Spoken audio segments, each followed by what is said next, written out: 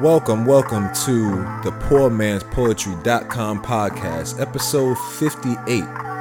Today, on this episode, I'm going to be giving you guys a masterclass, lyrically breaking down the Buffalo Freestyle from Benny the Butcher featuring Drake.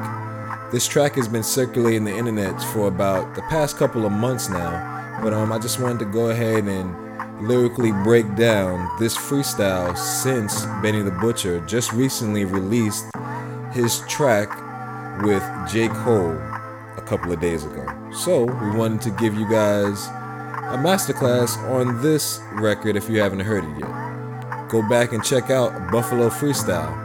And we also want to thank you guys for tuning in, watching, liking, subscribing on all of our platforms everywhere. And continue to hit that like button and also continue to hit that subscribe. Yeah, let's get to it. Episode 58, poormanspoetry.com podcast, Masterclass. Buffalo Freestyle, Benny the Butcher, featuring Drake. Drake gonna kill this, man. We're gonna break it down for y'all. Let's go. I'm iller than the illness that these people wish me. Drake be joshing around, but life wasn't Nickelodeon or Disney. Is you kidding me? Woo. All right, let's break down those bars piece by piece. Drake says, I'm iller than the illness that these people wish on me. That's an example of a metaphor. A metaphor is a figure of speech used to make a comparison between things that are unrelated but similar at the same time. As you can see there, Drake says, I'm iller than the illness that people wish on me. Self-explanatory. Let's get back into it. Well, no. Let's break down the other part of that bar there. Drake also says, Drake be joshing around, but life wasn't Nickelodeon or Disney. Is you kidding me? That's an example of wordplay there. The definition of wordplay is the clever and witty use of words. Let's go back again. Drake explains his playful and jolly personality, which he was saying, Jake be joshing around, isn't to be compared to the hit TV show back in the, I think, mid-2000s or early 2000s, maybe late 90s, but it was called Drake and Josh. And that was sort of like a teenager show, kind of jovially and jolly, comedic, and, for kids. But yeah, that's the comparison there. Let's keep it going with the verse. My resume is thicker than Nicki, I'm busy. I remember doing halftime in Jackson, Mississippi. Wasn't driving Cadillac then, but shit still found a way to escalate quickly. Whew. There's a bunch of little poetic devices in there too. Let's get to it. My resume is thicker than Nicki, I'm busy. First, that's an example of a metaphor. A metaphor, like I said earlier, is a figure of speech used to make a comparison between things that are unrelated but similar at the same time. He was comparing his resume being thicker than Nicki Minaj. If you know Nicki Minaj, you've seen her before. She's pretty much a household name. You know how thick she is. There's also examples of assonance there in those bars. Assonance is the repetition of same vowels, different consonants. So let's break that down.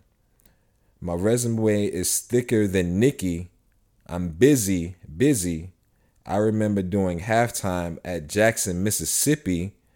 Wasn't driving Cadillac then, but shit found a way to escalate quickly. The vowel he was using there was eyes. Nicki, busy, Mississippi, quickly. See how those rhymes? Let's get back to the verse. Wanted people to miss me, change shit after Nipsey. Took the fun away, now the fun's done. Roses right now, though, tell them to run some. All right. He said he wanted people to miss me, change shit after Nipsey. Took the fun away, now the fun's done. Roses right now, though, tell them to run some. There's an example of alliteration in there. Alliteration is the repetition of consonants starting several syllables or words close together. The example there was roses right now, though, tell them to run some. Run some. the repetition of consonants there, it was the letter R. Run, roses right now, and run.